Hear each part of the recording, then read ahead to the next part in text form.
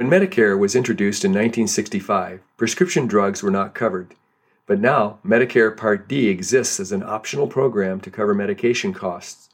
In this episode of the Senior Lifestyles Podcast, you can learn about Medicare Part D and how you can use it to help pay for your medications.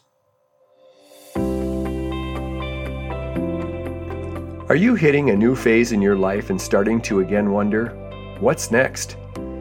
As we reach the age of retirement and beyond, it calls for answers to new questions in our lives, such as, what's the deal with senior living? How does Medicare work?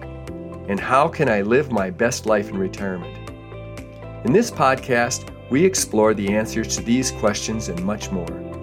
This is Pete Kears, and welcome to the Senior Lifestyles Podcast, brought to you by Cantissimo Senior Living.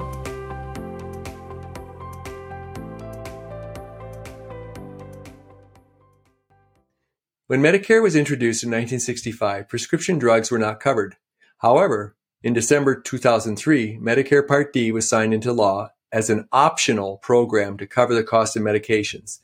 Unlike Parts A and B, Part D is not mandatory. Medicare Part D is delivered via plans marketed by private companies. Each plan publishes its own list of covered drugs called a formulary.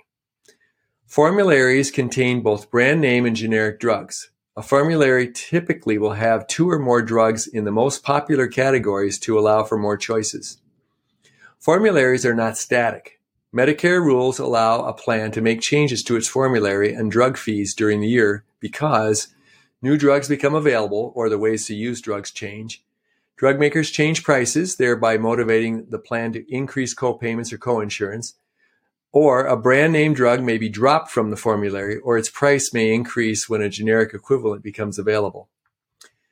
Plans must provide affected enrollees with a 30-day written notice of any formulary changes. Also, the plans must provide at least a month's supply of the medication under the old rules to help enrollees through the transition. Part D plans divide their formularies into tiers with differing co-payments and co-insurance. Tier 1 includes generic drugs that have low co-payments and co-insurance. Next comes Tier 2, which has preferred brand name drugs. These have higher co-payments and co-insurance. Tier 3 also has brand name drugs, but these are from manufacturers who don't give Medicare much of a price break. As a result, this tier has even higher co-payments and co-insurance. Finally, the highest co-payments and co-insurance are for the specialty drug tier for things like cancer and transplant drugs. Tiers allow plans to control costs by encouraging enrollees to use less expensive, lower-tier medications. Sometimes a Medicare enrollee takes a drug not on the formulary or believes that the drug is in the wrong tier. In that case, the enrollee or their doctor can file an exception request with a statement outlining the medical necessity. Another thing to be aware of when it comes to costs is the infamous Medicare Part D coverage gap, or donut hole. Depending on an enrollee's annual spending on prescription drugs, the amount reimbursed by a Part D plan changes as the yearly total volume of drug purchases increases. For some enrollees, their total spending may rise to a level where they pay more for prescriptions. This is called the coverage gap or donut hole. For more information, Google Medicare donut hole. How do you go about getting Medicare Part D prescription drug coverage? There are 2 ways. First, with original Medicare, Part A and Part B, you can subscribe to standalone Part D plans offered by private companies. Second, you can enroll in a Medicare Advantage plan that offers prescription drug coverage. I cover information about Medicare Advantage plans in another video in this series. For this video, I'll concentrate on Part D with original Medicare. Like other parts of Medicare, Part D has specific enrollment periods. Switching or dropping plans can also happen during these times. There is the initial enrollment period, when one first becomes Medicare individual. The second is the open enrollment, which is from October 15th to December 7th, and then coverage begins on January 1st. Then there's the Medicare Advantage open enrollment, January 1st through March 31st. If you're already enrolled in a Medicare Advantage plan, switching to a new plan or an original Medicare happens during this period. And then finally, special enrollment. Events like moving or losing other company insurance may allow enrollees to make changes to their Part D plans. It also makes sense to enroll in Part D when signing up for Medicare or when losing coverage with another plan. Otherwise, adding it later might mean permanently paying more for the coverage.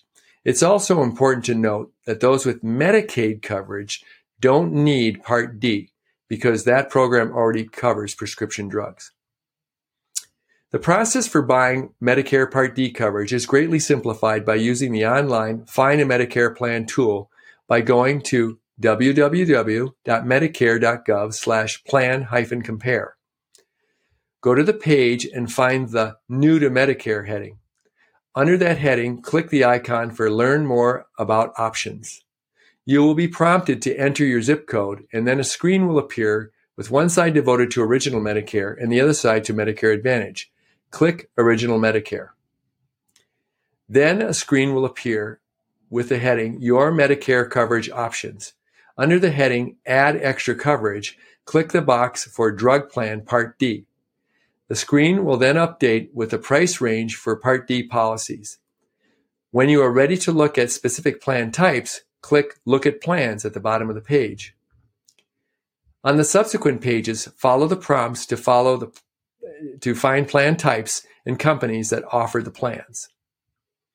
Primary points of comparison between plans are monthly premiums, deductibles, copays, and co-insurance, pricing tiers, and the coverage gap or donut hole provisions. Some plans may help minimize the costs in this gap. Thank you for listening. If you found this helpful, we appreciate it if you would please consider subscribing to the podcast so we can let you know when new episodes are released. In addition, please share and leave a review.